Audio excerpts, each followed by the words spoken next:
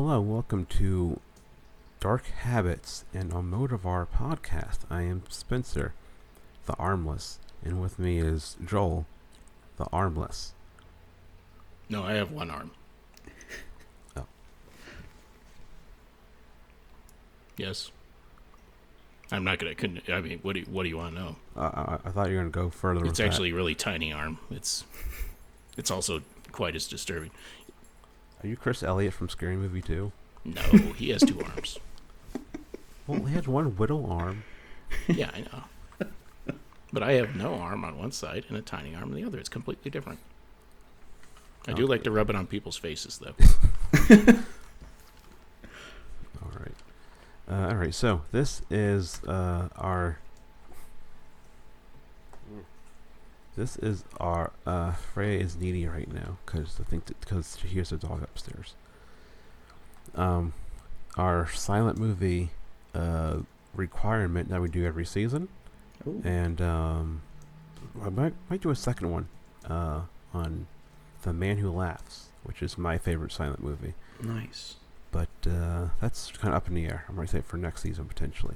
Anyway, so we're returning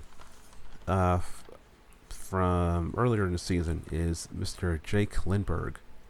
Thank you guys for having me, and this is one of the most.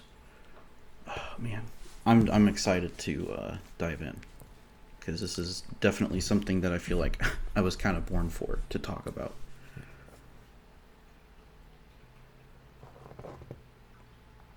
Yeah.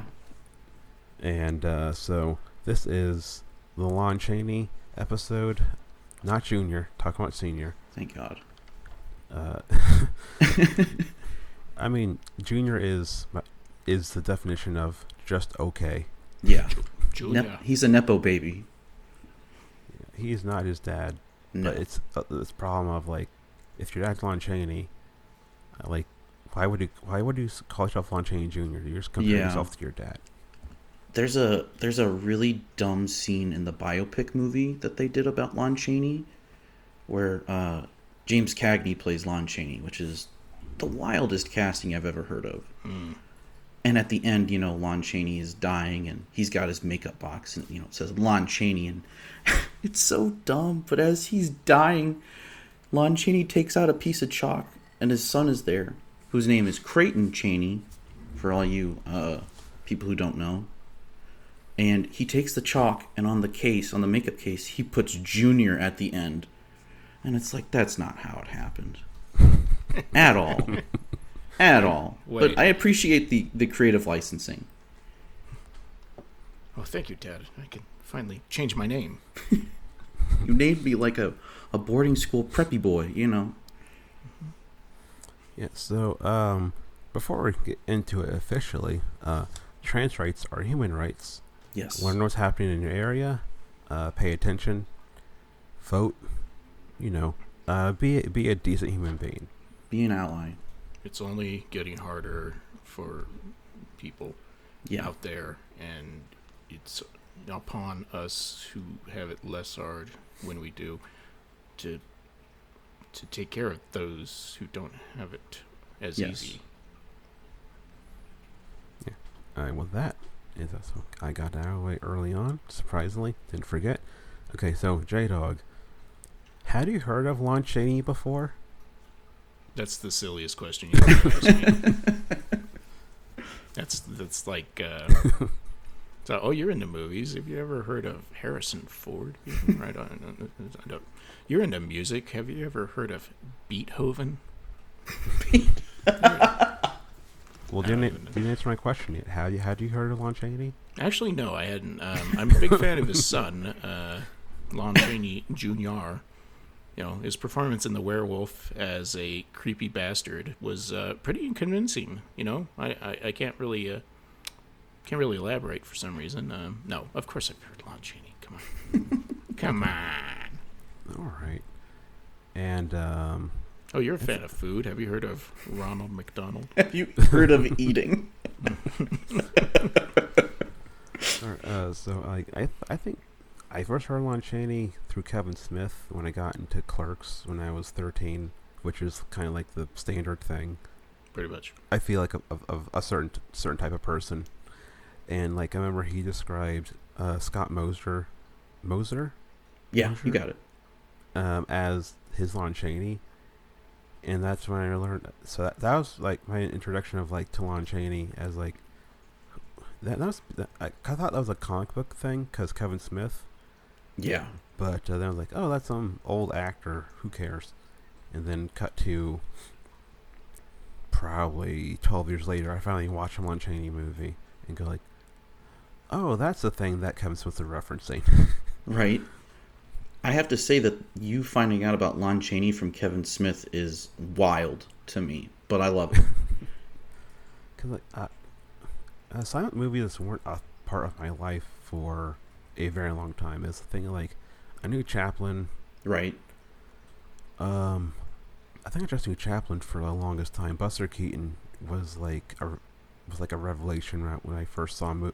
First discovered him when I was like in my early 20s. Yeah, no, definitely. Chaplin's just kind of all over the place, unfortunately. So if you're wanting to learn about anything but comedy, sometimes it's a little hard. Yeah.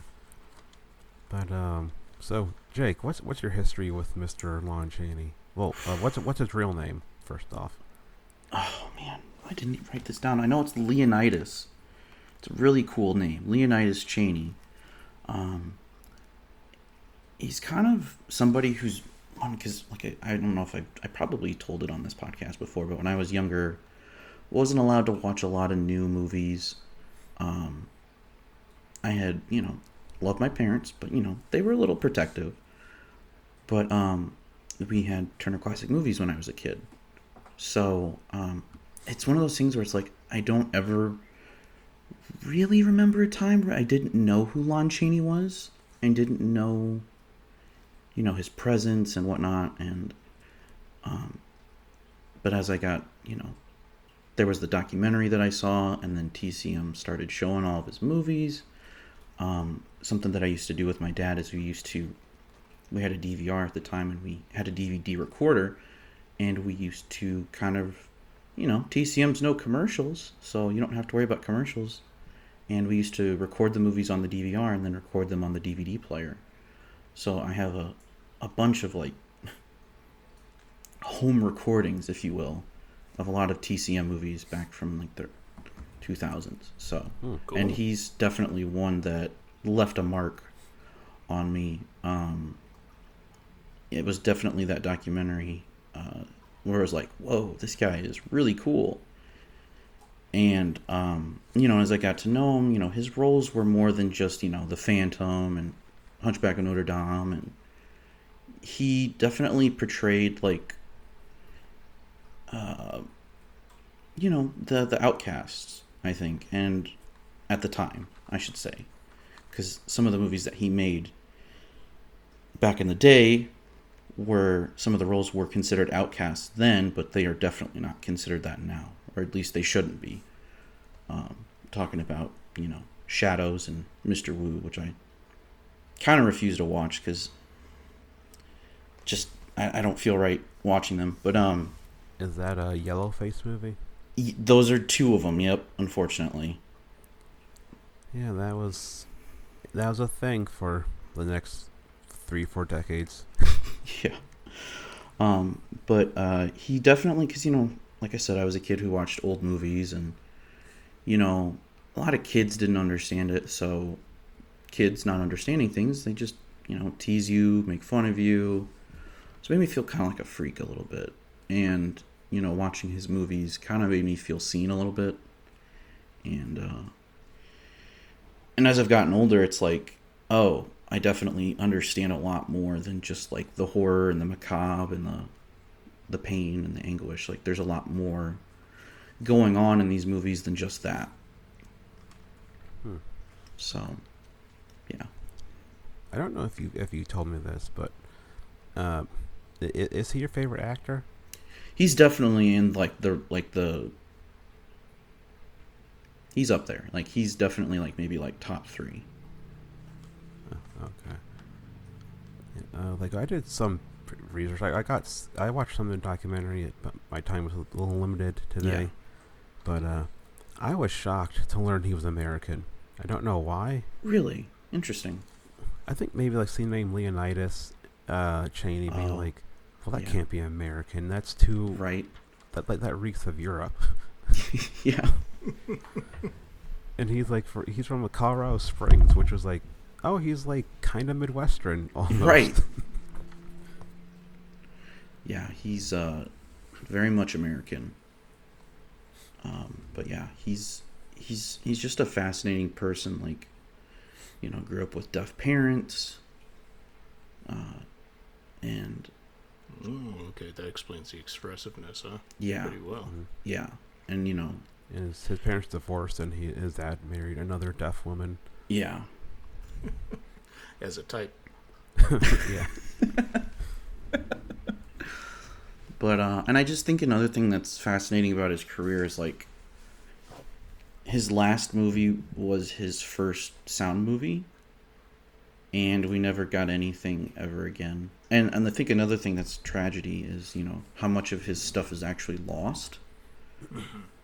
Because I would love to see The Miracle Man in full. That movie looks amazing. London After Midnight, don't care. I know everybody's real crazy about that one, but it sounds very of its time and not that great. Yeah, I've seen what's left of London After Midnight, because Rest in Peace Netflix DVD had a pack of like it was The Unknown with London After Midnight, and I started London After Midnight and I was like, is this just a slideshow? And then I had to look it up. Like, okay, never mind. I understand. Right. why it's like this. Yeah. No, it used to be something that I was like, man, if they could only find it, like it's got to be out there somewhere, you know. But now I'm just like, we've got good stuff. We don't need any more. Yeah, I get you. My white whale is Kurosawa's cut of The Idiot, which was about 4.5 to 5 hours long, but the studio made him cut it in half. Ugh. And the other and that footage is basically gone forever. No one's been able to recover it. Yeah, I think my holy grail would be is if somebody could reconstruct, because von Stroheim filmed every scene from the book that's based off of Greed, and there's like a 16-hour version, and I'd be interested to see that. Joel, do you have a white whale of a movie that will never that's gone forever? Well, I was trying to think of something, and the only thing I could think of is oh crap! I had the name of the movie in my brain. Event Horizon, the entire cut, which doesn't seem to exist, even though it's in a much more recent memory, and people have like actively looked for it, and it's just like whatever was the more violent scenes making that movie even more of a horror movie just don't exist anymore. That's Paul W.S. Anderson, isn't it? Yes, that's one of his few good movies. I disagree. Well, his movies are fun. Yes, for the most part. I'm talking about on a well, I don't know. I liked that first Resident Evil movie. I haven't seen the other ones. I'm not going to talk about this, but I like the series overall, but I have opinions about the series overall. It is kind of fitting. I think today I saw is Martin Kessler's birthday that we're talking about Paul W.S. Anderson. Yeah. And I was about to say, I think he's a background actor in one of them, but he's a background guy in Suicide Squad, Martin Kessler. Really? And yes, and he's a background guy in what's it called? Total Recall remake. Okay, interesting. Anyway. Yeah. Let's move on. Look up Mark Kessler's IMDb. He has one. It's interesting stuff shows up on there. Okay, so yeah. So Jake, I kind of let you pick the movies. Whew. Yeah, that was very difficult, but at the same time it was kind of easy, at least for one of them. Yeah. So, why did you... Oh, go ahead. No, go ahead. Why did you pick the Unknown, Todd Browning, 1927, and He Who Gets Slapped, Victor Seastrom, 1924? I just, I love them. They're kind of part of like an unofficial like circus trilogy that Lon Chaney did, where he made like 3 movies about the circus. Because the other one is one that he did called Laugh Clown Laugh, and that one's okay. It's got Loretta Young in it, like really young, no pun intended. But He Who Gets Slapped is legitimately one of my favorite movies of all time. And you just can't go wrong with The Unknown. It's just such a twisted story. Both of them are twisted in their own way, but The Unknown is just... I was rewatching The Unknown in preparation, and I was thinking, oh, The Unknown walked so freaks could run, huh? Oh yeah, definitely. You know what I mean? Like, and it was just like, huh. And but yeah, and it's actually a nice little pairing because they're both MGM movies. They both feature future staples of the company in them, Joan Crawford and Norma Shearer. And I felt like you guys covered the women. They're both in the women. It's just kind of all ties together. Norma was the main character, the hero, quote unquote. Okay. I mean, Joan is a hero in my heart. Well, yeah, she isn't everybody. Well, should be, but and a wonderful person in real life. Oh yes, what a gem. Don't talk to her about hangers, though. She might get upset. Allegedly. You're right. Yeah, we got to keep... Listen, I don't think we should be talking about somebody unless they're here to defend themselves. Okay. So let's get her on the phone. Okay. I mean, Christina says that, but the twins don't say that. Yeah.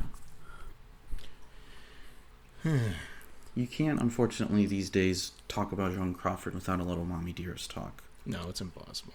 Yeah. And yeah. Recently, on the last regular season of Drag Race, the U.S., there was a night of Joan Crawford, and there was... they always do like a night of blank. Like one is like Beyonce, Cher, stuff like that, Dolly Parton.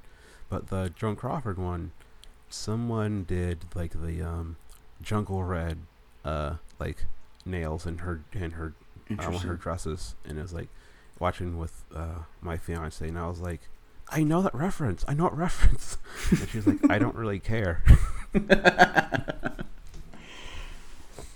Yeah. But yeah, that's why I picked those two. Is they're great movies, and also they're short. I feel like with silent movies you have to have a good attention span, and unfortunately I do not have the attention span that I once did. So yeah, I just, outside of comedy, I feel like people don't really dive deep into silent movies as much as they should. I feel like it's definitely left on the table. Oh, yeah. Like this came up last time Thunderberg was on, and we were talking about Buñuel. We were talking about Belle de Jour. If you want to hear us kind of go for an hour and a half, it's interesting, but not the best. Right. Belle de Jour. Listen to it. But at some point we get into like silent movies, and I say for a long time I was like, silent movies are boring and stupid. But then I watched a bunch of them. I was like, these are genuinely weird movies. Yeah, exactly. Like there's just a real bizarre, I won't say bonkers quality, but like silent movies are, compared to mainstream stuff now, like they are just so fucking weird. Yeah. Oh yeah. I mean, would Hollywood have the balls to make a movie about a guy who pretends to be armless but is actually has two like conjoined thumbs or whatever you want to call it? Which is much weirder than somebody with no arms. Yeah, exactly. Yeah. I mean, that's one of the things. And like, I don't know if you guys are familiar with EC Comics. Oh yeah. Some of these, like The Unknown especially, kind of feels like something that EC Comics would have put out. Yeah, a little bit to me. All EC would, of course, go more gory and graphic with it. Right. But yeah, it definitely feels like the bones of EC is Yeah. in like a weird story like that. Yeah. And I was thinking of Bad Santa the whole time because you have the little person in John George.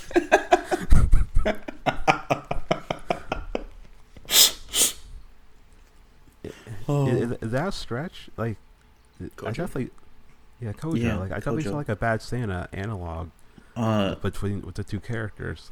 Marcus Pin, if you're listening, please look at it and get back to us. Yeah, Bad Santa has 20 cocks. That's a little person, and they're criminals. It's Wow. almost a similar setup, but not quite a similar setup. No, there's not a weird thing with hands in that one. I don't think. I don't know if I've seen Bad Santa in a long time. And the Coen brothers produced it, so maybe they're like, make this more like The Unknown. Oh, I love that thought.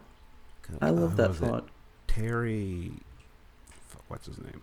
Guy who did Ghost World directed it. Oh, yeah. Mm. So he's kind of artsy. Yeah, A little bit. He's a weird guy. I remember on some movie show I used to listen to, but I don't listen to anymore. Someone got to hang out with him for, like, he did like a bunch of touring a movie or something, Mm-hmm. and he said, Steve Buscemi in Ghost World is basically me, but he dresses too flashy. Oh, no. That's Which is not like- good. I know. Like Terry, he's just a fascinating director who I don't think he's made a movie in a while. No, He's did he direct the sequel? No. Someone else directed a sequel. Yeah. He just did some jazz documentaries, and I think that was the last major thing he did. He kind of stepped away from movies. Fair enough. Anyway, yeah. Joel, do you see the Bad Santa connection that I'm making with I the? sure do. Just kidding. I've never seen Bad Santa. Oh. I think it holds up for like a mainstream comedy of the 2000s. Mm. I don't remember anything questionable, but there probably is some questionable yeah. stuff in it. Watching comedies from the 2000s is kind of like a risk for me, big time. It's hit or miss. I don't feel comfortable watching them because it's like I was alive in the 2000s. Did I think this was funny? Is what happens a lot of times, and I'm like, It does kind of make you take like a hard look at yourself. Be like, oh, Yeah, I used to think this was funny. Also, the amount of gay jokes you come across in Yeah, 90s and 2000s era stuff, you're like, it's real bad. good lord. It was still hilarious to be gay. Oh, well, yeah. I mean, even until like Yeah. almost 2010, it was super funny to be gay because there's a. Well, I'm really gonna say this on a movie podcast, but on Taylor Swift's "Picture to Burn," there's a version that's homophobic, and yeah, I keep seeing clips of it on like Instagram and stuff. I'm like, oh, so she's not as woke as she claims to be now. So. Yeah, but I don't know, because like, where are we going with this? I can't remember. That's okay. Yeah. Yeah. So Joel, did you like these two movies? Well, I'd already seen He Who Gets Slapped before, and it's definitely one of my favorite silent movies. Was listened to The Unknown, and it's silly because I just sorry. You're good. I just think it's so ridiculous that he's been pretending not to have arms this whole time. It is a ridiculous premise. Like, And very he's ridiculous. Got that weird double thumb thing, which is even freakier. Like, just put like a regular suit on him and have him walk around the crowd, go like, "Look at my thumbs!" That's gonna sell some money. Yeah. I mean, it'd be moved to the freak show, but I mean, like, I get what you're saying, but for Yeah, me, me the too. thing that makes it work is that it's played very straight. Yeah. It does. There's no ironic angle to it. It's just like Mm-mm. this premise is insane and silly, and there are a lot of holes you can poke into it. Oh yeah. But no one really cares because they're playing it completely straight. Alonzo just strikes me as a dumbass. That's because when he goes to have surgery, I mean, like, get those thumbs fixed, dude. Well, yeah. I mean, that's a good point, but I mean, I know why he did it, and I right. know it's much more striking in the movie because he did it and all this stuff like that. But which is really interesting, that scene where he comes back and he finds out that they're going to get married. I don't know how far you got in the documentary, Spencer, but the biographer that they had on that documentary said that he talked to Burt Lancaster about that movie. And Burt Lancaster, of all people, said he's like, that's one of the most like powerful scenes I've ever seen an actor do, where he finds out, oh, I didn't have to cut off my arms for nothing. You know what I mean? Which is like, damn. Like, Burt Lancaster thought that was good, and I was like, well, you know. Yeah. Speaking of Martin Kessler, that's his favorite Hollywood actor. Oh, I mean, he could have. I love Burt Lancaster, but yeah. So it's definitely no. As I've gotten older, I think The Unknown is more iconic for that opening scene where he's doing the tricks, where she's like they're on the rotating thing, and he's, you know, shooting and then throwing knives and whatnot. And some of those movies don't hold up in some parts just because of like the romance angle. They're just too, I don't know, just goody two shoes. Mm-hmm. And I understand that. And I probably have noticed this before, but I'm pretty sure that they shot through gauze in the romantic scenes in The Unknown. Yeah, that would explain the way it looks there. Yeah, it looks like really weird, and I don't understand that, but I'm not like a director where I could say, well, I would have done that differently, but I mean, you could have done that with lighting, but anyway, that's neither here nor there. Yeah, I just think it's such a fascinating tale. Like, the Unknown kind of feels kind of like a fucked up parable at times. And it's just, you know, and that's the other thing I picked up this time is like, you know, Joan Crawford's character doesn't like to be touched. And, you know, Lon Chaney, Alonzo, his character, kills the circus owner who is her father, correct? Yep. Yes. And because I've gotten older and I've understood trauma more, and it made me wonder, because she kind of does like a 180 after her dad dies, and it made me wonder if like her dad abused him, and because like he's picking a fight with Lon Chaney, like what the hell? Yeah, he's definitely violent as a person, so I guess I wouldn't. And possessive. I mean, the whole thing's about, not my daughter. Right. And it just made me think about it. And just the whole metaphor of hands and stuff, you know. Yeah, and also looking at it now in terms of for more paying closer attention to like when women say like they don't like being touched, right, stuff like that. Watch it now, like, oh, this is just like a hyper, like a super hyper heightened version of like that type of thought. Yes. It just was very interesting in that once he's dead, she's good. It's like she got over it. Not that she did, but like it just like there's a sudden switch. Do you understand what I'm saying? Yeah. That was a bad way to put it, that she just suddenly got over it. But that's what it seems like, you know? I mean, her father died. She's out at the circus, right? Right. She's basically got Alonzo, who is purposely separating her from everything. Right. And then the guy who has been Mr. Machismo, like, actually takes a minute to, like, think about what's going on. Right. And realizes, like, if this is not what she wants, then I can be fine with that. And Yeah. And it is like miraculous, the spell breaks and whatever. Right. But it's also like they do put some thought and understanding into that. It's not just like, wow, I feel so free that my father's dead. You know? Yeah. And what's interesting too is he's working with Norman Carey again. And Norman Carey, who had played the strongman, was in The Phantom of the Opera. It's fun to see those little connections throughout his career. But yeah, The Unknown's just, it doesn't really.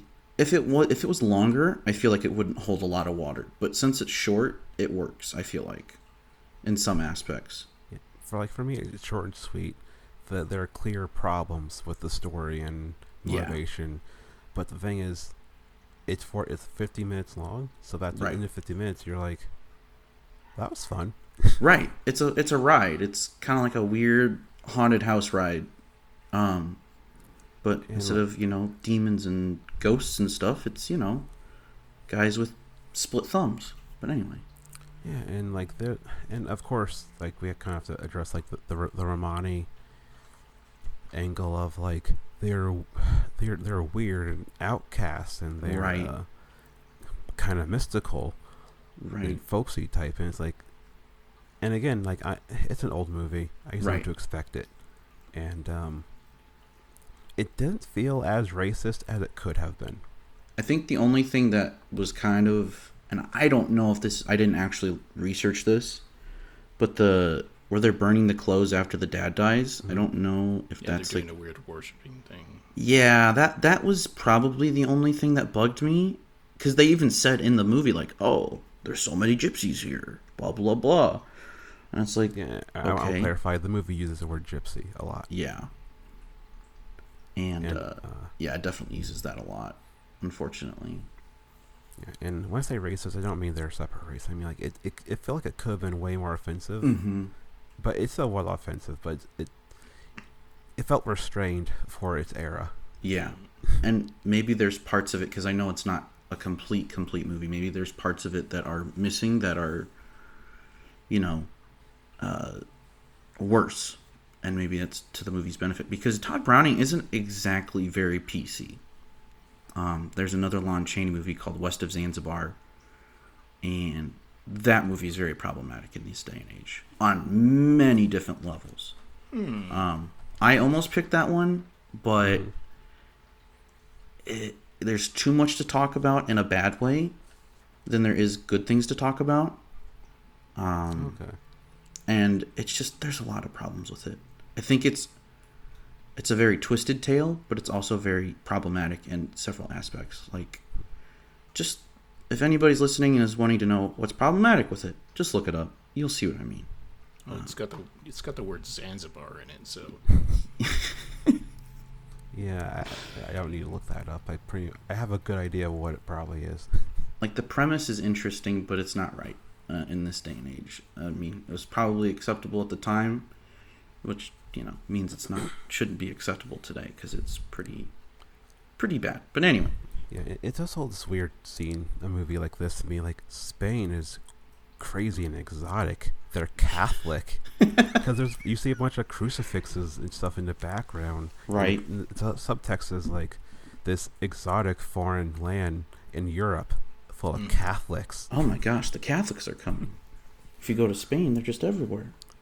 I do think it's interesting that both of these movies are basically that one's taking place in Spain, and that guy who laughs a lot, whatever the other one is, these are kind of immigrant stories. Yeah, or at a least little bit. Foreign people who are not American. Right. in He Who Gets Slapped, everybody has I don't know what nationality. They have non-American nationality names, I guess you could say. It takes place in France, because there's a point where you see a sign in the background. The French name of this circuit, New Cirque, which is the new circus. That's okay, right. This is supposed to be France. I think they just got that from Hot Topic. I don't think. Okay. I don't think that's actually a poster for the circus or anything. Oh dang! Well, I didn't know they had Hot Topic back in the 1920s. That's pretty cool. Oh yeah. Oh, it's been around forever. That's the disgusting part. Wow. Yeah, Oh goodness. but I mean, what's unknown? Like it's kind of like the gimmick everyone knows who's aware of the movie, but just the physicality of watching. I'm sorry, Burt Lancaster, Lon Chaney. Yeah. You know, shoot a gun with his feet and throw knives with his feet, and just like do all this stuff with his feet. There was a foot double, but yes, you see a lot of him on his own doing stuff with his feet. But it's so natural hands. Too, even when it is a double. It makes me wonder because like these movies were cranked out incredibly fast. Yeah, and it was it'd be very easy just to phone it in and half-ass it, but it feels like he spent a year learning how to do all the stuff with his feet. Right. Yeah, that's one of the things I love about Chaney is he just, I would say that he is definitely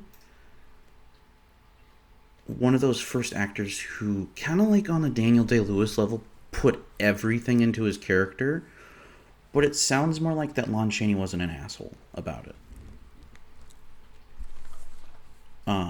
You think he was more reasonable to be around? Well, it sounds like it. Like from the documentary, they said that when he was on set, he was serious and he was focused and, you know, real professional, but it's not like he was a jerk. It's interesting that when he did Laugh Come Laugh with Loretta Young, I guess the director Herbert Brennan was just an absolute jerk to Loretta Young, and it was her first movie role, and he said to Loretta Young one day, like, what made you think you could act? Blah, blah, blah, blah. Basically made her cry in her dressing room. And Loretta Young said that when Lon was on the set, that stuff never happened. Almost like he was afraid of her. So, it's very interesting. The director was afraid of Lon Chaney. Yeah, I mean, he looks like somebody's grandpa who's been like through it. Oh, I mean, he looks like a person who could murder you with his feet if he didn't have hands. That's what I was hoping there was going to be a strangulation with the feet somehow. I was like, right. Ooh. No, he's just smoking cigarettes with his feet, drinking wine. Yeah, right. He just looks like a guy that like would smoke like 5 packs a day. Oh yeah, for his entire life. Well, I mean, it is no coincidence that Lon Chaney died of lung cancer. So, which is unfortunate.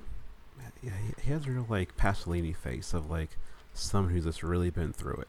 Yeah, like weathered, very weathered looking, and that may be part of his makeup. You know, I don't know. It's very interesting because he did his own makeup, and it was, you know, pretty spectacular.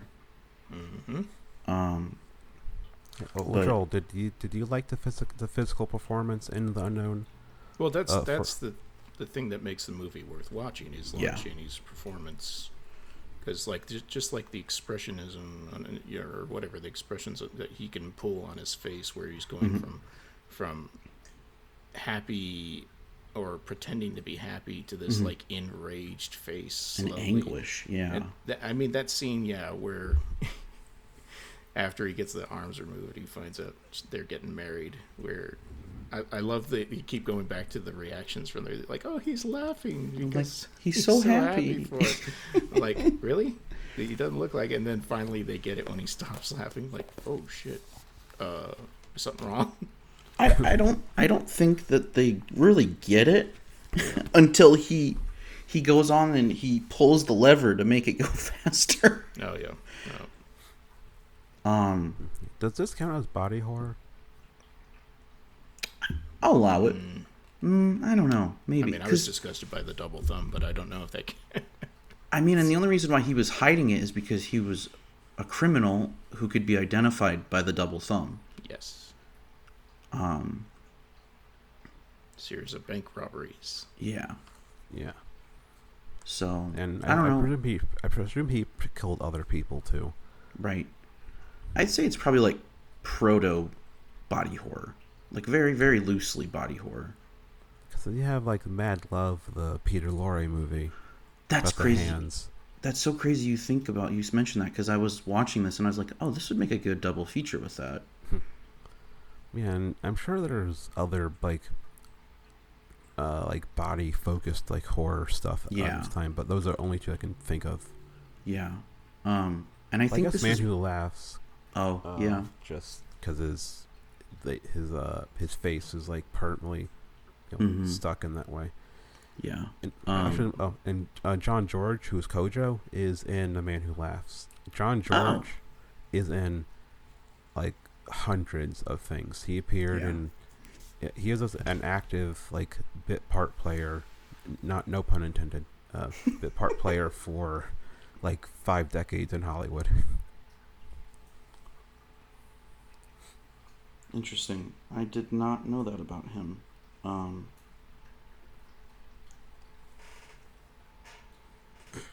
I think also one of the things is you could kind of point to is this is one of the first instances of like a midnight movie, just because it's so weird and so out there. Yeah. Oh, he was. Oh, that's unfortunate. John George was in Babes at Toyland. Anyway. Yeah, that's unfortunate. You gotta work. Go ahead. I mean, you gotta work to make money. Unfortunately, but Oh, he's in How to Marry a Millionaire, the TV series. Interesting. Yeah, he's very interesting. I'm just looking at his filmography. Yeah, and, that can be a whole separate podcast. Oh, yeah. I'm gonna end it here. He's in The Conqueror, the John Wayne movie, where he's Genghis Khan. It looks like he was a Todd Browning regular.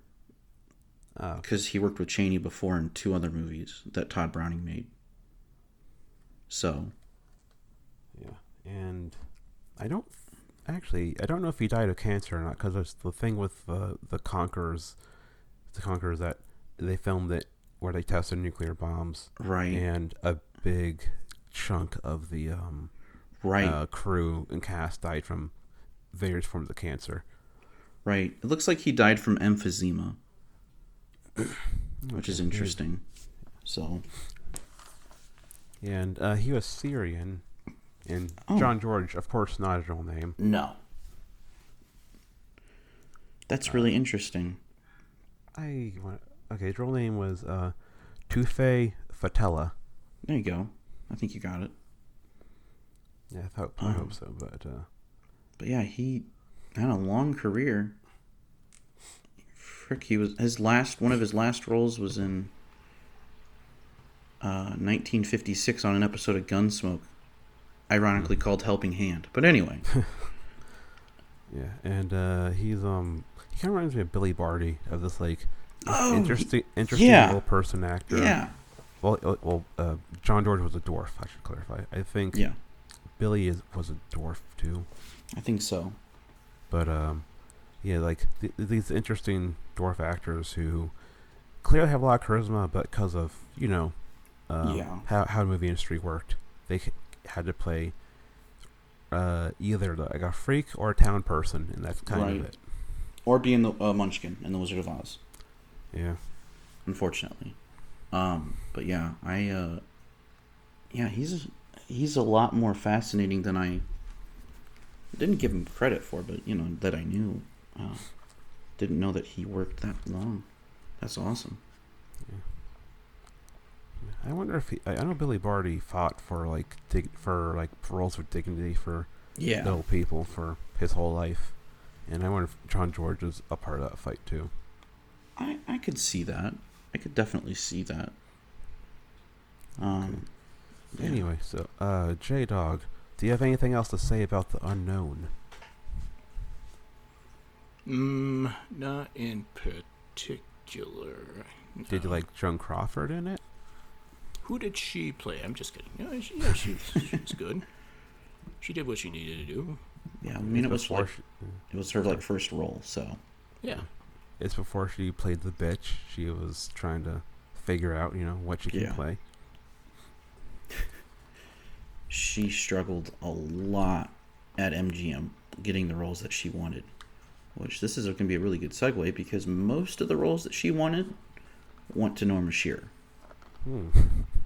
but that's what happens when you're married to the boss. But anyway. Yeah. No more sheer Canadian, just like Martin Kessler. Just tying it back. Yeah.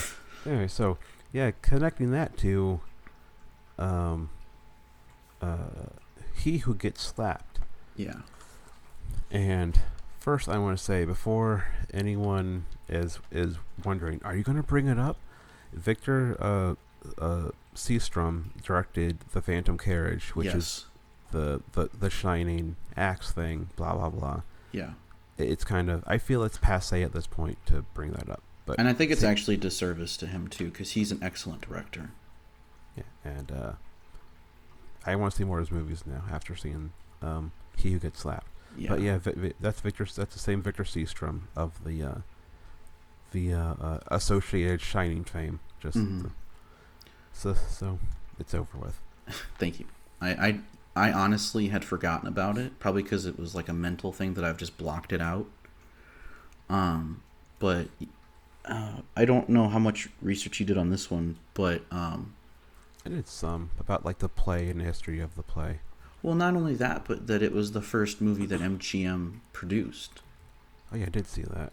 And the whole thing was that they wanted to charm the audience, but also get the critics on their side. Which, honestly, watching it, I'm like, oh, I can definitely... I mean, they brought in Victor Seastrom from freaking...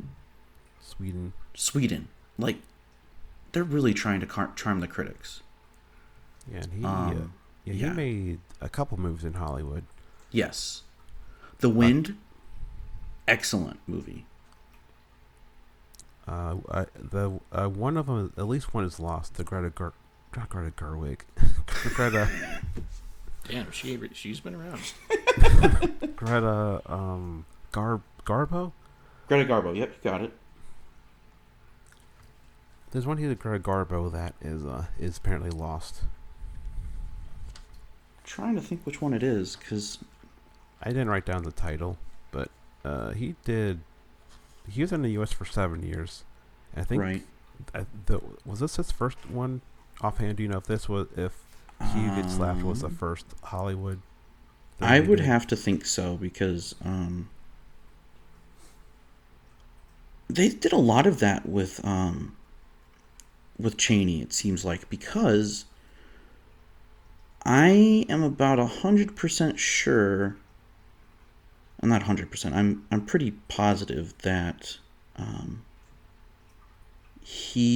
that they brought in. Oh, who's the director of Haxan? Benjamin Christensen for a Lon Chaney movie as well. So he worked with some pretty good directors. But I'm pretty sure that was his first American movie.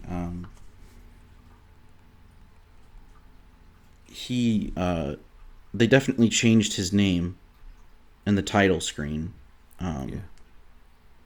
Because to Americanize it more. Let's see here. Because I'm curious if this was his first American movie. J-Dog, have you had... how did you first hear about He Who Gets Slapped? Actually, that's a good question. I'm not sure.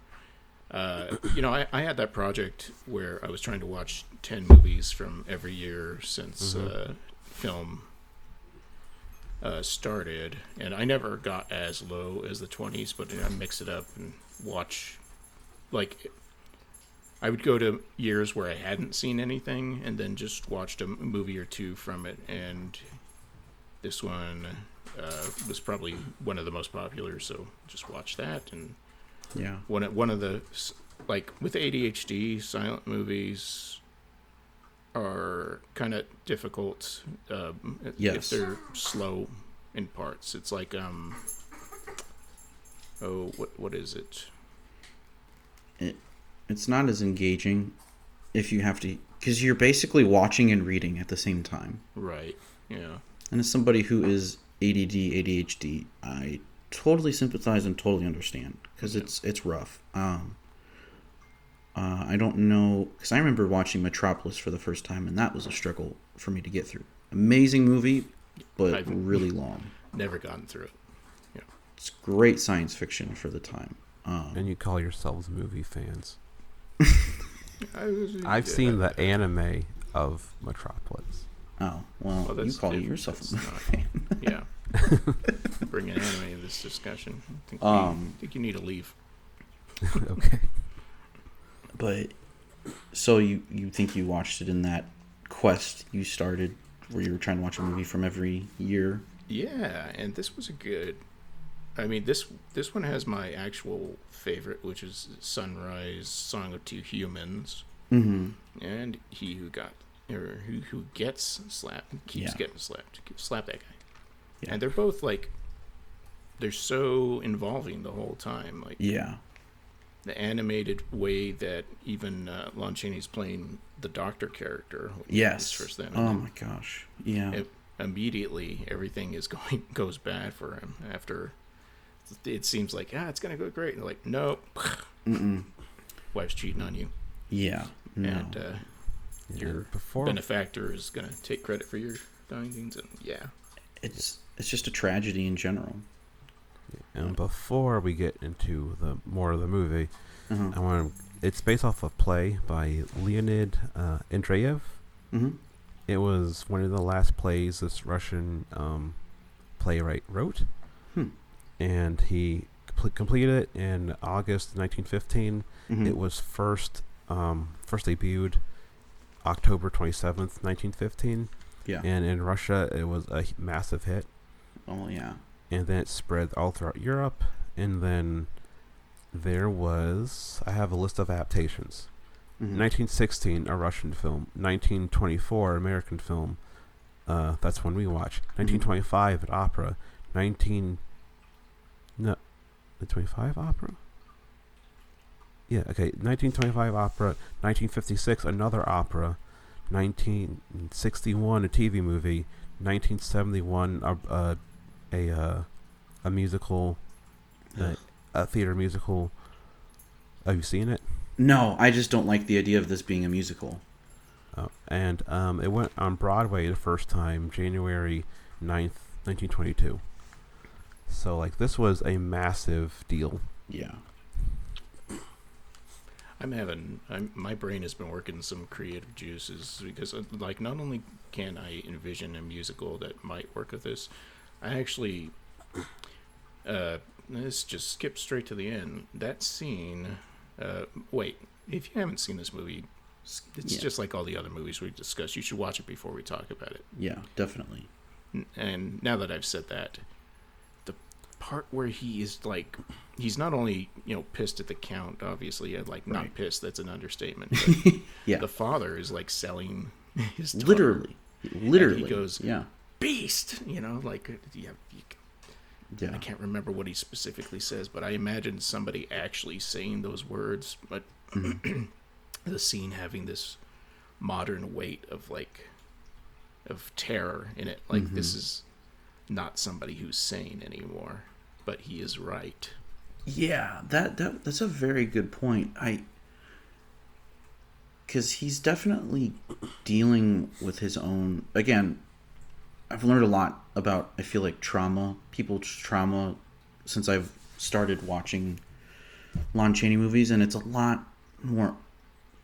I don't want to say clear, but it's a lot more understandable. And it's just that whole ending scene is just vicious. The lion scene, or the lion scene. I mean, it's just yeah. Pardon my French, but it's just fucked up. Yep. I did not expect the movie to go that dark. I was like, this movie's the whole time through. I'm like, this is just oppressively sad, and I love it. Right, exactly. But then it's like, he's not going to sick the lions on them. This is going to backfire on him, obviously. And then it's like, wait, it worked. Right. He did not care at that point. Yeah, he knew what was going to happen. Yeah, he knew that. Especially after he got stabbed, he was just like, screw it, I'm done. Yeah. He plays that stab so well. I know, it's he does. Oh my god. And the symbolism of the Baron... Oh, sorry. I was positive the Baron would survive and get the last laugh. God, he didn't. There are very few people in movies that just have punchable faces. That guy's one of them. The moment you see him, I think his name is Mark McDermott. Yeah. The moment you see him, I'm like, fuck this guy. I hate him already. Exactly. And just the whole beginning part, it's just like, it just makes me so like sad. Like, the people he trusted the most were the ones who betrayed him, and that is brutal. It's terrifying to think about. It's just. You were saying something earlier. Who was? Jake. You were about to say something. I can't remember. Oh, it's okay. But it's such a. You're right. It's so depressing. Outside of the lovers, but like the scene where he tells Consuela that he loves her. Yep. And she thinks it's a joke. And she slaps him. I mean, I don't want to say my heart breaks every time I see it, and then I have to put it back together. I mean, it's a gasp moment. It is. And then the fact, what was the line that he said? And that was like, oh my God. He said, it's so hard to take notes during a silent movie. Yeah. He said, something like, oh, you know me, I'm never serious. Yep. And it's just like, oh my God. He says, I say serious things and people laugh at me. That's the line. And it's just like, just twisting the knife. Twisting the knife. And it's a movie that I don't know why I relate to. As a kid, I wasn't exactly a class clown, but definitely liked to make people laugh. But like, it was a movie that I understood even at like a young age for some reason. And it's stuck with me ever since then. And it's just such a great film. It's the appeal of silent movies, which is exactly. Which is like the lowest common denominator, kind of. But it's like, when it works really well. Yeah. And, I mean, everything was firing. The symbolism is great in that movie with the heart. When he's I mean, the scene where she's sewing the heart back on his suit is such a beautiful thing of symbolism. She's literally fixing preparing his heart. Yeah. And it's just so beautiful. And then she gives him his heart back, and it's just, there's so much to unpack with that. And I probably could talk about it for hours because it's just so beautiful. And I think it's what gets lost with sound. Mm-hmm. Because you had to rely on that, visual. That's honestly, I can't remember who said it, but Truffaut wrote a letter to Hitchcock, saying that if the silent era had continued, something to the effect of like, he would have made it, like he would have been such an even bigger star than he already was. And I think the silent era is underrated. Definitely. Not everything is gold. Don't watch Birth of a Nation. Fuck D.W. Griffith. Just got to get that out of the way. Joel, what you were saying? Just like now, not everything's gold. Yeah. But with silent movies, I don't watch a lot of them, but when I do, I'm just always like, what would happen if it continues for 5 more years? Yeah. Because I just want to see how it would have evolved. It's just interesting. Right. I mean, sound is great, but at the same time, I want to see like how visual storytelling could have evolved and morphed. I mean, and that's the problem with Hollywood is, I mean, even now. So with the Jazz Singer, they're like, we need more pictures like the Jazz Singer, and more blackface. Right. Yeah. We need musicals with no camera movement until Busby Berkeley. But anyway. Hollywood always learns the wrong thing from their successes. Star Wars. What makes Star Wars great? Hero's Journey. Hero's Journey. Fun mythology. Not special effects. I mean, that's my opinion. The Barbie Oppenheimer thing. Again, we need more not Event Horizon, but like... Yes, we do. Well, yes, we do. We do need more Event Horizon. I walked into that one. But, like, Barbie's successful because it's about toys, not because it was a fucking fantastic movie. You know, not because it was so heartfelt and real, and I saw it twice in theater, and the part when she tells the old woman, "You're beautiful," and Holmes says, "I know," almost makes me cry every time. It's just such a great. I mean, I have not cried at a movie in the theaters for a long time, and that movie made me like cry a lot. And it's just like, I'm glad that I saw that over Oppenheimer, because Oppenheimer sounds like a depressive mess. But anyway, it's just Hollywood's always learning the wrong thing from success, I feel like. So now, Mattel's gonna make a fucking Hot Wheels movie. And, it's my old man. I feel like an old man yelling at the sky, but it's just how I feel about Hollywood, because you just look at everything and it's just like they're constantly learning the wrong thing. Yeah, but Joel, what is? I guess you got into a little bit. What is your general opinion of He Who Gets Slapped? Well, I think it's good from beginning to finish. I think that. As I said with The Unknown, Lon Chaney's the reason you can see there. But this movie has everything that you would want from a modern day movie going into it too. But like Lon Chaney's difference of expression, it's these things. It's like, you know what it looks like when somebody's smiling. You know what it looks like when somebody is smiling hysterically. You know what it looks like when somebody is faking that smile. It's like, well, in real life, possibly with like the people that I actually hang out in person and stuff like that, I might be able to tell when they're faking smiles and stuff like this. But he does so much with his eyes, and the way he will wrinkle his forehead or wrinkle everything else, and the casual move of the side of his mouth from up to down and vice. His I think it was his stepmom or his mom, can't remember which one, lost, she couldn't like move her, she lost like control of her body as she got older. She was bedridden, Bedridden, that's it. And so he had to communicate like this with his face. That's how that's how he would have to figure out what she needed, because she was deaf, mute, because both his moms were stepmom and her own mom.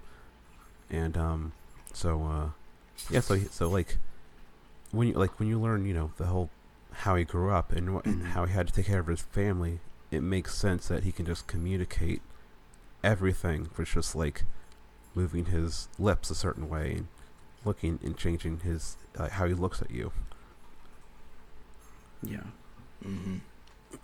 He was very much against sound, in fact, because he was pretty outspoken for the deaf community, and because he thought silent movies were amazing, because most deaf people would see them and they wouldn't need the music, but and they'd have the intertitles, and so he was actually against sound. But He Who Gets Slapped, it's legitimately like top 5 favorite movies of all time for me. He's just, and it's also the first produced movie by MGM, so it's historical. It's got 2 pillars of the studio that star in it. Norma Shearer, who would, carry the company for a long time.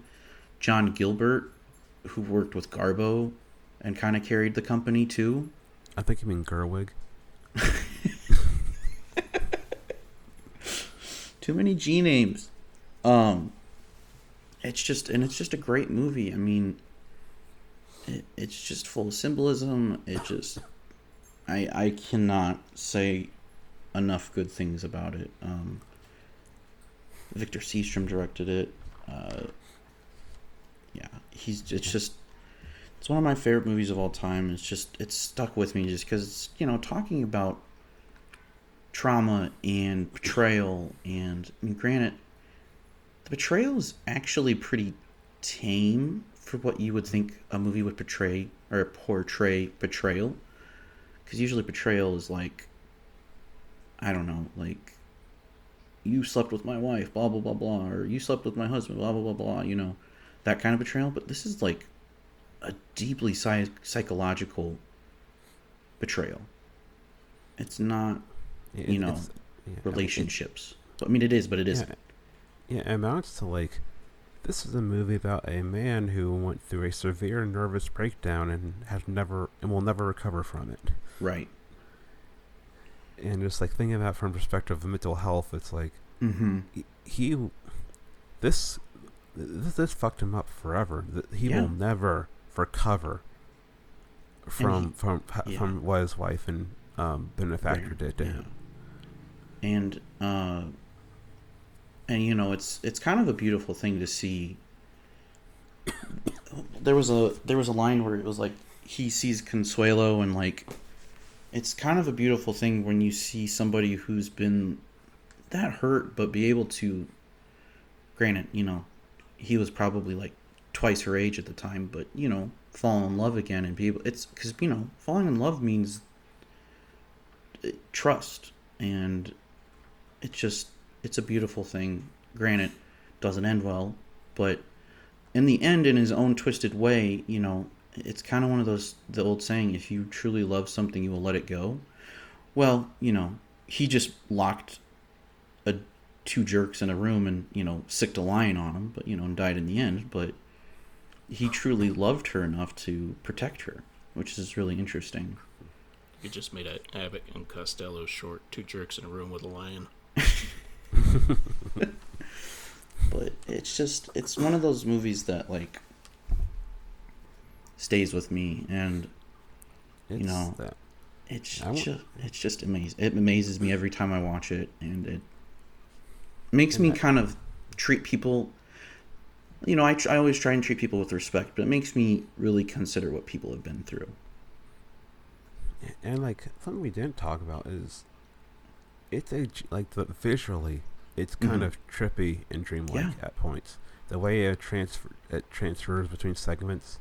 Yeah. Where it's is it supposed to be that's a general clown, or supposed to be he? I think it's just a general clown, because it's supposed to saying that like clowns kind of run the world, and I think so, but it's possible it could be Lon Chaney. I'm not sure. Okay, because like you see, it's like clown in a dark room. It's like spinning a globe sporadically. Yeah, I'm pretty sure that was Lon Chaney. Yeah, and did you notice he had the part of his hand blocked out where, you know, he would be spinning the globe on his fingers? I guess that was just one thing he did. I mean, he didn't have to get that down. He did everything else. Right. Yeah. I guarantee you he could do it. And like this, maybe lighting was weird. There's probably some technical reason they couldn't show it. Right. Or maybe it looks trippier, like a spinning globe in like darkness underneath it. Those transitions felt weirdly experimental. And I mean, this is 1924, so this is like Buñuel is making Ancho Andalou, I think, at this point, or had just made it. When did he make it? Because it didn't come out till 29, right? It was earlier than that. That's one of my favorite movies of all time. But this is the era of like Jean Cocteau. I think Blood of a Poet is not too long after this either. Let's see, when did he film it? No, it wouldn't be for another like 4 years when they would start filming. Okay. Because 1929, because it was Un Chien Andalou and then L'Age d'Or were kind of in succession. Oh, okay. Like they were about a year apart. Yeah, Buñuel's one of those guys who is so old. Like I just kind of assume he started. He's been there in all the time. Yeah. Which is funny because he was born in 1900. So. Yeah, but like, cause how connected he was to the art scene, I kind of figured, he probably started like during World War I or whatever. But it's definitely possible that he saw it, because there was that scene. Oh, with the ants. Yep, with the ants. which is a very subtle way of saying that Norma Shearer and John Gilbert in the movie had sex. But anyway. Yeah. Oh, is that what it was supposed to be? Because I just thought, like, oh, goddamn, you wasted those sandwiches. They're not paying attention to their food. Horrifying. Kind of the Joel, old... have you seen Anshu Andalou? That's the craziest question you've ever asked me. Have I seen it? No, okay, no, actually, it wasn't. That's the horse one, the cow eye one. Yeah, I've seen it a couple of times. Okay. I try and watch it like every year. It's just one of my favorite movies. I like Boonwell. Yeah. And that one in particular is like a really good movie to show somebody and be like, what the hell did you make me just watch? I'm like, right. Right. That and Meshes of the Afternoon. That's a fucking masterpiece. Oh, I think Darren's one of the best filmmakers to have ever lived. But anyway. Yeah. And also, like, this is another generic thing to bring up, but David Lynch, and just Eraserhead specifically. Yeah. This visually makes me think, like, did he see this? Oh, he had to see Lon Chaney movies. Like, I feel like without Lon Chaney, because his movies can be horror, but they're also just very odd. They're not... I mean... Like, he had to see The Unknown. We gotta admit that he saw The Unknown. Yep. Yeah. I know he's not a big movie guy, but he doesn't also talk about the movies he's a big fan of either. Right. So he'd rather talk about, like, painting and philosophy than movies. I mean, he was in film school, you know. Yeah. But I feel like he was more likely to cut class and go paint something. Well, yeah. He was in Philly, so he'd rather just mentally escape from being in Philly because he hated it so much. That's why Eraserhead is the way it is, because part of the movie is like, I hate Philadelphia so much. Sorry, Teach. I meant to do the lesson, but I was busy making pancakes all night. That was very good. But yeah, I mean, he definitely saw Freaks, I imagine. So, Also, I think in terms of his acting style, way some people act feels very silent movie, kind of like that strange Lynchian quality. There you go. You got it out of the way. But yeah, I feel like, you know, filmmakers today just want to, you know, I don't know, they need to really know their history, and if they're really serious about the craft. That's just my opinion. And you can learn so much about filmmaking from the silent era. Because it's just like, how can you convey everything with just physical performance? Yeah, exactly. And that's the other thing is, in that documentary,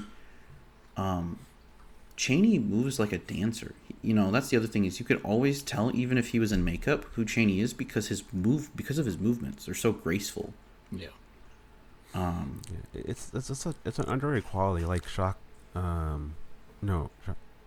Tati. Yes. Like where like Jacques Tati is like this understood how to move his body in a way that most humans do not understand how to move their body, and like physicality is a big part of acting. But Lon Chaney is another guy who he fully understood how to move his body. Yeah. In a way, like, it sounds stupid to say out loud, but it's just one of those intangible things that you have it or you don't have it. Exactly. And he just knows, and I think that's honestly like a once in a generation gift. You know, you don't really see it in dramatic performances anymore, I feel like, unfortunately. I feel like it's more comedy. If you can get somebody who's really good at physical comedy, that's even rare today, you know? But one of the trippy things I wanted to bring up was whenever, I think it happened twice, when it would like zoom in to the planet spinning around, and then there are rings around the planet, so it's like Saturn, but then clowns suddenly climb down from the top of the screen and sit on the rings, and then it transfers to the clowns in the circus practicing. Yes, that was great. Like I said, those transitions are kind of like borderline experimental sometimes. And the stuff, and like, it was used sparingly enough, where Right. like once you're used to, like the more conventional story drama stuff, it's like, oh no, remember, there's some weird stuff going on here. Right. It's like kind of like almost like cosmic horror, Yeah. stuff going on. Yeah, Like that's a really good point. I like that. Yeah. I mean, the rings of the circus rings. Yeah, And another thing that's, really and then they toss his body like off of the rings. yes, that's so moving to me. I don't know why. Yeah, and that makes me think of the lady in the radiator. Oh, Just like the Yeah. way it would shift into that specifically, like that's like the most Eraserhead thing. yeah. That like I thought of. It's really funny to me that they made this movie first for MGM, right? But they didn't release it right away. And they released it during Christmas time. Huh. And another fun bit of trivia is a reviewer called Norma Shira bow-legged. And Irving Think she rode a Thalberg. horse? I don't know. Nothing bow-legged about it. Come on. No, but Irving Thalberg, who she ended up, marrying, made a directive basically that her legs were never to be shown again on screen. Oh my gosh. And she wore like skirts or, pants all the time. Which is a weird thing, but I just thought that was interesting. Jeez, Just that's because like one reviewer said she looked bow-legged. God, that reminds me of Ebert, who I think is mostly, he's important, but like you read some of his reviews and you're like, what were you on? Yeah. Right.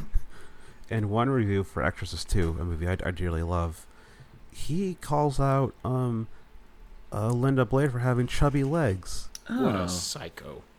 and she was like 13 at the time. It's that's like, dude, disgusting. don't fucking do that. No. You may not like you cannot like the movie, but don't Right. fucking call her legs fat in your review.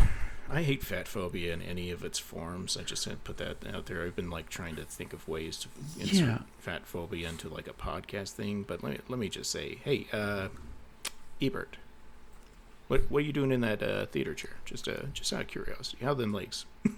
That's it. I'm really glad that you brought up fat phobia. That's the weirdest sentence I've said all day. But those the where they're cutting to the shots of the people in the audience laughing, and there's that family. That's pretty. They're large individuals. Yes, did you and think that's part that of was the joke? was that?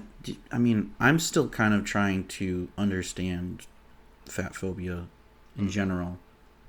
Did you think that was fat phobic? Because I found it kind of fat phobic. Yes. It's Okay. definitely fat phobic, Okay. yeah.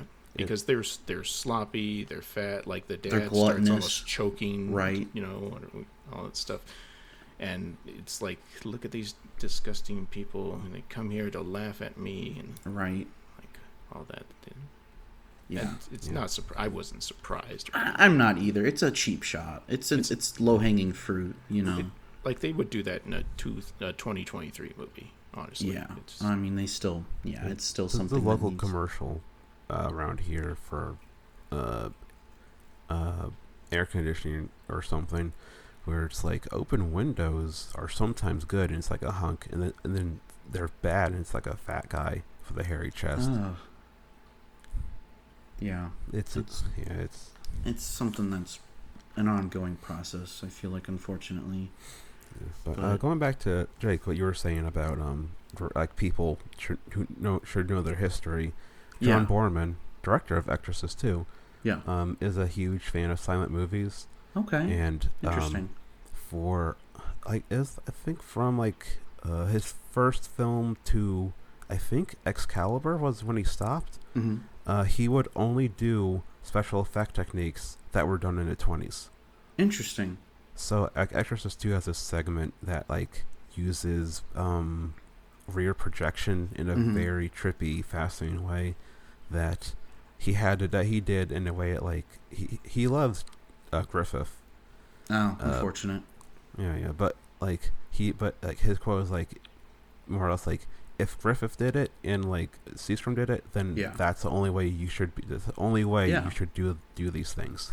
Yeah, I kind of feel that way sometimes about certain things, because it's like you watch things nowadays and it's just like, did you think that looked good? Because it doesn't. Like even like all of Zardoz is just like shit they're doing in the 20s. Oh, I love that. That's awesome. Which makes you love that movie even more. Yeah, that's like, so freaking cool to hear. Yeah, unfortunately, Griffith is a thing, but I don't think people talk about him anymore, which is good. He's a creep. He is, yes. Aside from being, a racist, yes. Racist. He's important to cinema, but he also liked younger girls. Yep. Just like Charlie Chaplin. Yeah, I know. That's something that I've had to, because it wasn't something that I thought about as a kid when I loved Chaplin. But now that I'm older and more wiser, it's unfortunately something that I definitely have to deal with as somebody who like used to talk about him all the time. And I certainly think it's not it's one of those things that's like people don't want to talk about as part of who he was, because it's the thing, and I don't. It's like you don't have to be like, I'm never going to watch his movies because he was into older or younger girls, older girls. That would be better. But I wish it was older girls. Find me a director that only dated octogenarians, please. Yeah, I'm gonna clarify. I want to say younger about Chaplin. I mean like 16, underage. 17. Yeah. Underage. No. Yeah, definitely. Like Jerry Seinfeld dating his now wife. Yeah. It's become one of those things where I have to separate the art from the artist, unfortunately. Yeah. Because those movies still mean a lot to me, and I think he definitely did a lot for movies. I think Chaplin was genuinely, like, probably mentally ill. Not that excuses anything, but because his mother was allegedly mentally ill, and he had a rough upbringing, but doesn't excuse any of that. No, of course. No. I can say I have a rough upbringing, but it's just because my mom left me at McDonald's for 2 seconds while she was in the bathroom or something, Yeah. Let's see. I'm sorry that happened. No, it didn't happen. I just made that up. It was a Wendy's. It wasn't a McDonald's. Yeah, it was a Wendy's. You got me. You caught me. So, a thing that for me that I have to talk about is whenever I see animals in movies, especially older movies. Yes. Yeah. Where usually, if it's a cat or a dog, it's mostly fine. But if it's other than that, then I just get depressed when I see it. Yeah. You know me. I'm glad you brought that up because I totally forgot to bring it up. But and I'm glad like the lion scene was crazy. Yeah. But then it made me sad, being like, when I started thinking about, well, how was it treated? Then I was like, stop thinking about that. Just enjoy the movie. Right. Just focus on the movie. That was the first time this viewing too. I thought that too, because I was like kind of looking at him, but luckily it cut away before I could look too closely at the lion. Yeah. I can say that the lion looks healthier than some of the stunt lions I have seen in these older movies before, but that is not necessarily indication of better treatment or anything. Not a good thing. It is funny that the first produced MGM movie has a lion in it. Just saying. Yeah. You got this lion around. You want to lie? Oh, sorry. I mean, the horses seem to be treated decently. It's not a Western where it's like, we're going to yank a rope so it falls. Yeah, but even then, like, when the horse is like freaking out, it's acting like they can get a horse to look like it's doing that. And the horse that acted in the movie was actually pretty good, because there was the first scene where Consuela comes to the circus. Wow, that sounds like a children's book waiting to happen. But anyway, Consuela. And John Gilbert's character goes in there, and his horse like is nudging him into the room. And I like that. Yeah, I put wingman horse for my notes. Get in there. All right, we gotta wrap it up. I got to leave pretty soon. Okay. So, I would highly recommend He Who Gets Slapped, The Unknown. It's less than an hour. I think that's an easy recommend. Yes, definitely. Also, it is worth it for the gimmick, but it kind of is more just the gimmick than like Right. a good movie overall. Yeah. But I am definitely more excited to watch more Lon Chaney stuff. Tubi has a good deal of it right now. Yes. And the Todd Browning stuff specifically. Yeah. And yeah, there's a lot to be had there. Yeah, and these movies are available. I feel like a lot of Lon Chaney stuff seems to be more available compared to others. Mm-hmm. At least a decent amount seems to be more available. But track these movies down. Some are on YouTube because it's been long enough. Yeah. And also, do not watch the Amazon cut of He Who Gets Slapped. They cut out about 15 minutes. Oh, that's weird. I wonder if they just cut out like the romance scenes. They actually cut out all the slapping scenes because it was too violent. Which is funny because it's called the Ghoulish Edition, but Oh. yeah. Yeah, so with that out of the way, I will go first with my recommendations. So I'm sticking with 1920s, just kind of in general. Number 1, my favorite silent movie, which is The Man Who Laughs. It's a visual inspiration for the Joker. Mm-hmm. It's a it's a more of a drama than horror, but there are some horror elements to it. But it's definitely more depressing and sad than, like, when you hear it's the basis of Joker, you might think it's a crazy weird circus movie, and Right. it's kind of more of a depressing drama based off a Hugo, a Victor Hugo story, I believe. I want to say Hugo Weaving, but it's not Hugo Weaving. It's a Victor Hugo story. Greta Gerwig and Hugo Weaving finally together. Oh, don't tease me with that, please. Yeah, so I recommend that. And there's another. So there's a famous director who was born in 1923. He's older than these two movies. That director's name is. I say it. Osman or Usman Simben was born in 1923. So, watch his movies, read his books if they're translated into English. Mbetti's 20 years younger, so I can't recommend Mbetti stuff. So yeah, Simben, born 1923, Nice. and I guess Oscar Micheaux movies, that's in general. Yeah. Because of the race movies, he's kind of like the one who made the prestigious, expensive ones. Because when you watch the other ones, you're like, oh, they're he shoestring had budgets. Yeah.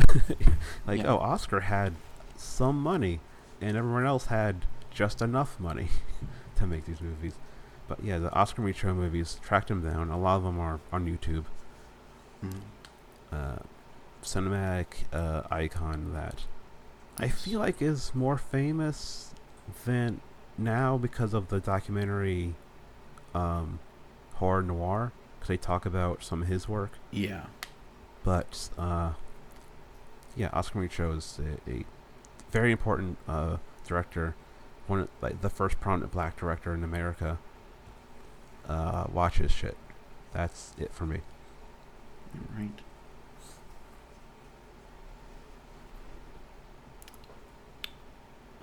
Why don't you go so I can keep Okay. looking through my stuff? Go ahead.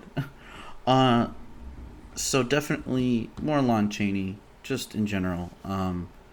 If you want a better version that's not problematic, and it's a Todd Browning Lon Chaney collaboration, the 1925 version of The Unholy Three. Check it out. Good crime movie.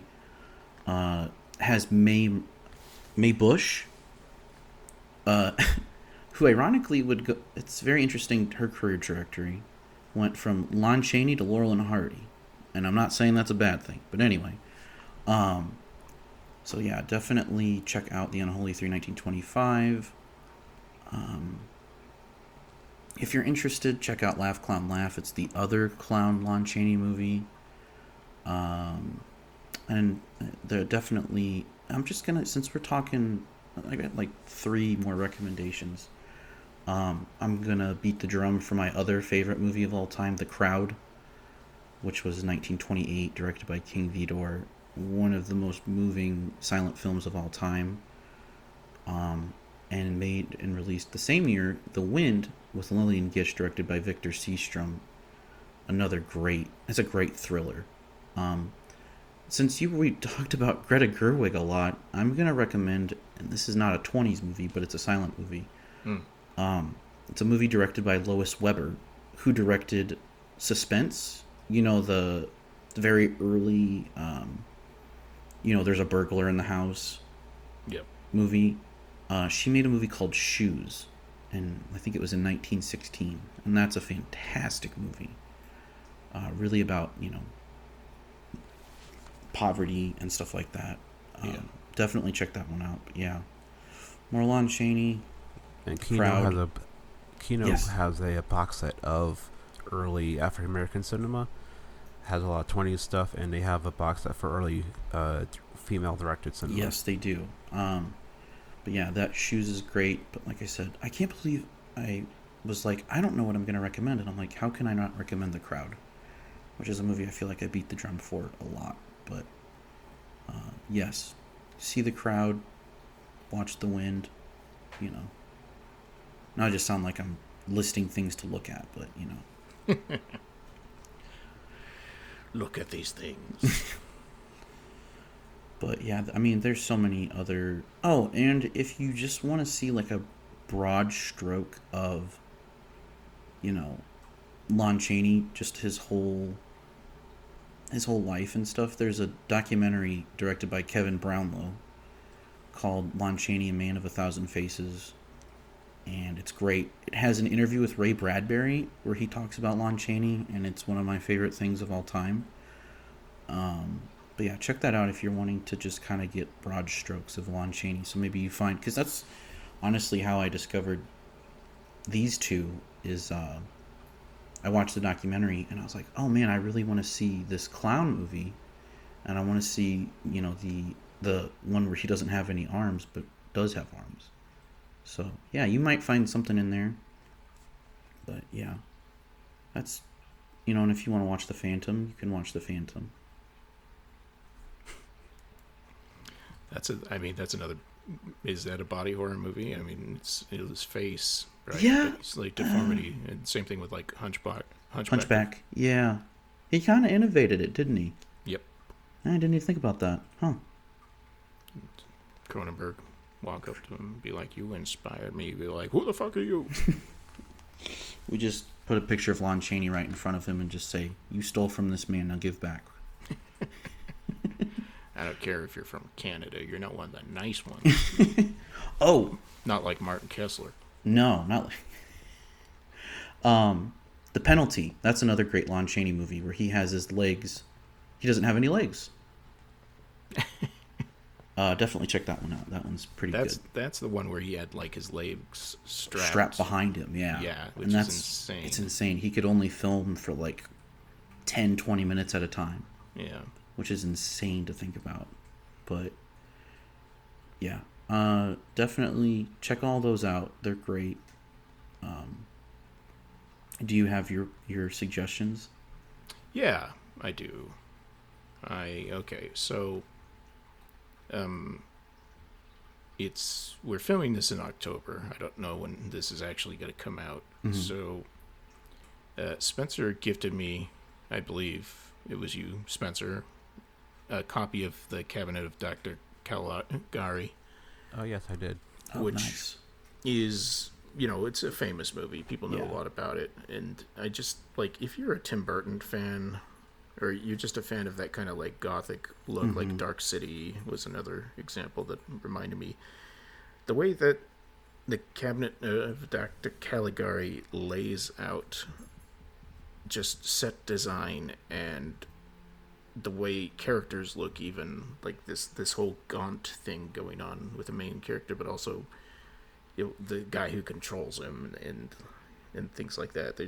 There's just so much to pull from this movie just on a casual watch alone. Yeah. Kind of thing. You'd be like, oh, what does that remind me of so many times? And the movie itself is amazing, in my opinion. Yeah. Just take the concept of somebody who sleeps all the time and somehow make it terrifying. Yeah. The only time that's been terrifying to me is when it was a relative. So think about it that way. No, I don't have a relative that sleeps all the time, but it would be scary. Yeah. One. So, this is Buster Keaton's decade. Like, Yeah. a lot of his, like, most famous stuff. And I'm a huge fan of The General. And it's so interesting to me now that I know a bit more about the whole reframing of the Civil War as this, the war of northern aggression type thing. And, like, even back 1926, they're making films. This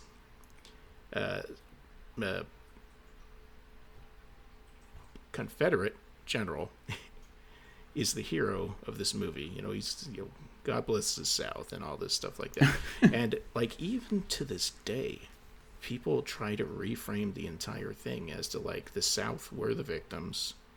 Like, there was nothing going wrong. You'll still even hear people, like, saying things like slaves, were well taken care of, and all this, or not even well taken care of. It's like they were treated humanely. Exactly. Allegedly. There were good slave owners. And it's like, do you hear the word slave?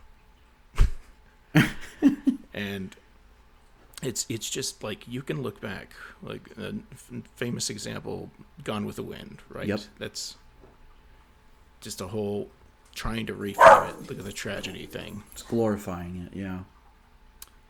There's so many movies that are just like that. Books, obviously, and like we had that whole thing that happened with the Confederate statues, where people were like, "Oh, yeah, we gotta take wait, these down. This is like a traitor. We have a statue of." This whole rebel attitude. We're all rebels. It's like, no, they were the bad guys for a very specific reason, and that makes The General just kind of an interesting piece of history, along with being just an excellent stunt and comedy movie. Because they blew up a real ass train. Mm-hmm. And Buster Keaton actually died while filming it, but they brought him back to life. Necromancy is very popular in Hollywood, yes. Yep. Oh, there's so many scenes that he does where it's like, I would die there. I would die there. Yep. Is that's not the one where, I think that's Sherlock Jr. I'm thinking of, where he gets the water tower, where he gets the water like sprayed on him. Yeah, I think that is sure. It must be. I just love that story. My dad told me that story as a kid, that he had headaches for, well, actually technically my dad tells the story that he had headaches for years, which isn't how it actually happened, and he went to the doctor, and the doctor's like, when did you break your neck? And he goes, I didn't even know I broke my neck. Mm-hmm. Which, Sir, your neck is broken. Madame, you are pregnant. No, I don't know. Yeah. But doesn't he just kind of like do all of that, train stuff for the girl, technically? Oh, exactly. The whole reason because the woman admires the soldiers, and he's just some schmo. Yeah. And so, which in a way makes it funnier, because it's like he doesn't care about his his affiliations. He doesn't care about his decisive victory against the Union. It would be funny if I don't even know if it's possibly based Probably on some not. event that actually happened. But yeah, it's interesting, the blinds that they try to pull over people without acknowledging that that's what they're doing. Like, I saw Nanook of the North when I had my short stint of doing film classes in college. Yeah. And, it's just a documentary, and it is interesting, although ADHD, and eventually it's boring. Mm-hmm. And then after we'd all watched it and kind of discussed it, the teacher was like, well, most of this was fake. Yep. I was just about to say, most of it was fake and staged. He was like an actor, and all this stuff, and it's like, Yeah. That's a good thing to remember about documentaries. Just because somebody makes a documentary doesn't mean it's reality. Right. In fact, that was so popular of a movie that they made like Nanook ice cream bars. Oh my gosh. And it was so like he was so like destitute and poor that like it came out in the newspapers that his whole family like died of starvation. Oh my gosh. And like here they're commercializing everything about him except giving him the money. But yeah. If you guys haven't, check out The Story of Film. It's kind of a TV show by Mark Cousins, and it's really good. I learned a lot when the first time I watched it. It might take a few goes because he does have a weird kind of narrating voice. Yes, that's the thing that bothered me about that.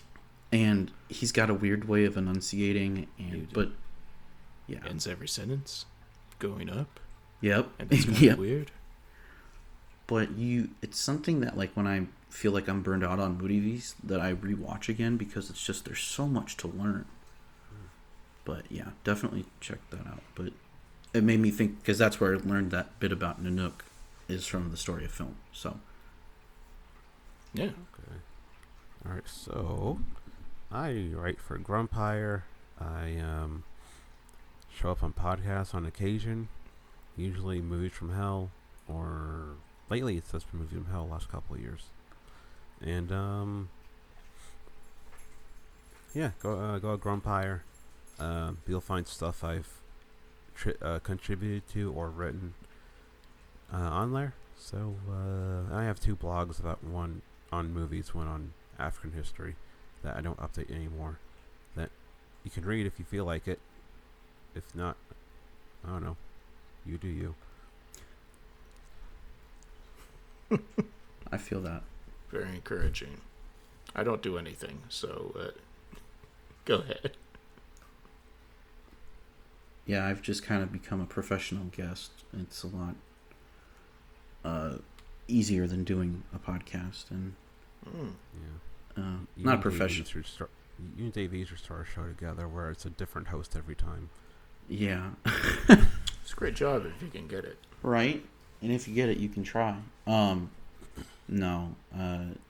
I tried doing one with a friend of mine, Leonard, and he lives, all the way across the globe, and just was getting too hard to coordinate. So I get it. But you guys, thank you for having me on. This is a dream podcast to do. Oh, so you're very welcome. I've always wanted to do something about Lon Chaney, and this was like when we talked about it. I don't even remember how we talked about Lon Chaney, and I was like, oh, we could do Lon Chaney, and it was just like it was perfect for me. Yeah, in the next episode we will record probably like a month or so, roughly. Mm-hmm. I gotta wait for the other person to respond to emails. It'll be your favorite movie, Meet Me in St. Louis, or St. Louis. I don't know which is the right way to say it. I'm a very, I guess I'm an MGM ride or die, apparently, because we just talked about 2 MGM movies, but anyway. Yeah, and the other guest is another Midwestern guy who loves, his favorite Christmas movie is Meet Me in St. Louis. It's a great Christmas movie. There's just so much to talk about in that movie, and it's so much fun. So I will let you know as soon as I get a response. Yes, I'm excited for that one. That will be a blast. I try to watch that every year. That'll be a Christmas episode, in case anyone's wondering. Perfect time. And let's see. Only things coming out that it is set in stone is Halloween episode is Anguish, the Zelda Rubinstein movie. So if you've seen it, give us a listen. If you haven't seen it, find a way to watch it without spoiling what the movie is, and then listen to us, because we go full spoiler immediately in that one, pretty much. Alright, that's it. Jake, thank you. Oh, do you have social media stuff, or not really? Yeah. Follow me on, I'm going to call it Twitter. Follow me on Twitter at SpadeArcherJake. I'm not really doing anything thinking about maybe starting the blog up again. Maybe not just for movies, but the only really thing I have going on is I'm going to try my damnedest and participate in National Writing a Novel Month. So nice. We'll see how that goes. I've been working on stuff, so maybe I might bring the blog back in some form and rebrand a little bit and kind of get the writing juices going again, because I might actually, rewatching He Could Get Slapped, I might work on a piece for it and put it out there. Easiest way to write is to write. Once you get back in the habit, yes. It's easy. Yeah. And there's something, yeah, and that's, so yeah. Just keep an eye out for my socials, and I'll post on there on Twitter, X, whatever it's called. It's weird to call it X to me, but anyways. Yeah, so thank you for your time. And thank you for having me. For the Christmas episode. Yeah. And J-Dog, I'll talk to you again probably tomorrow or something. Whoa. Okay. Stop recording.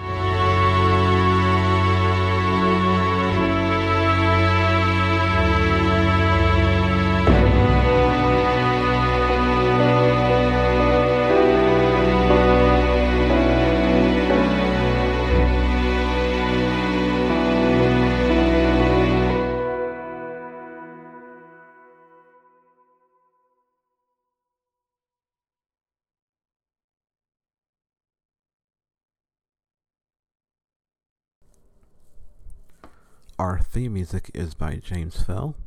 Our logo is by Andrew Bargeron. You can find him as Jametzko on Threadless, TeePublic, Redbubble, Shirtwoot Catalog, and T-Theory. That is spelled Gimetzco. You can find our show in previous seasons on Podbean, Spotify, Google Play, and other places where you can find podcasts.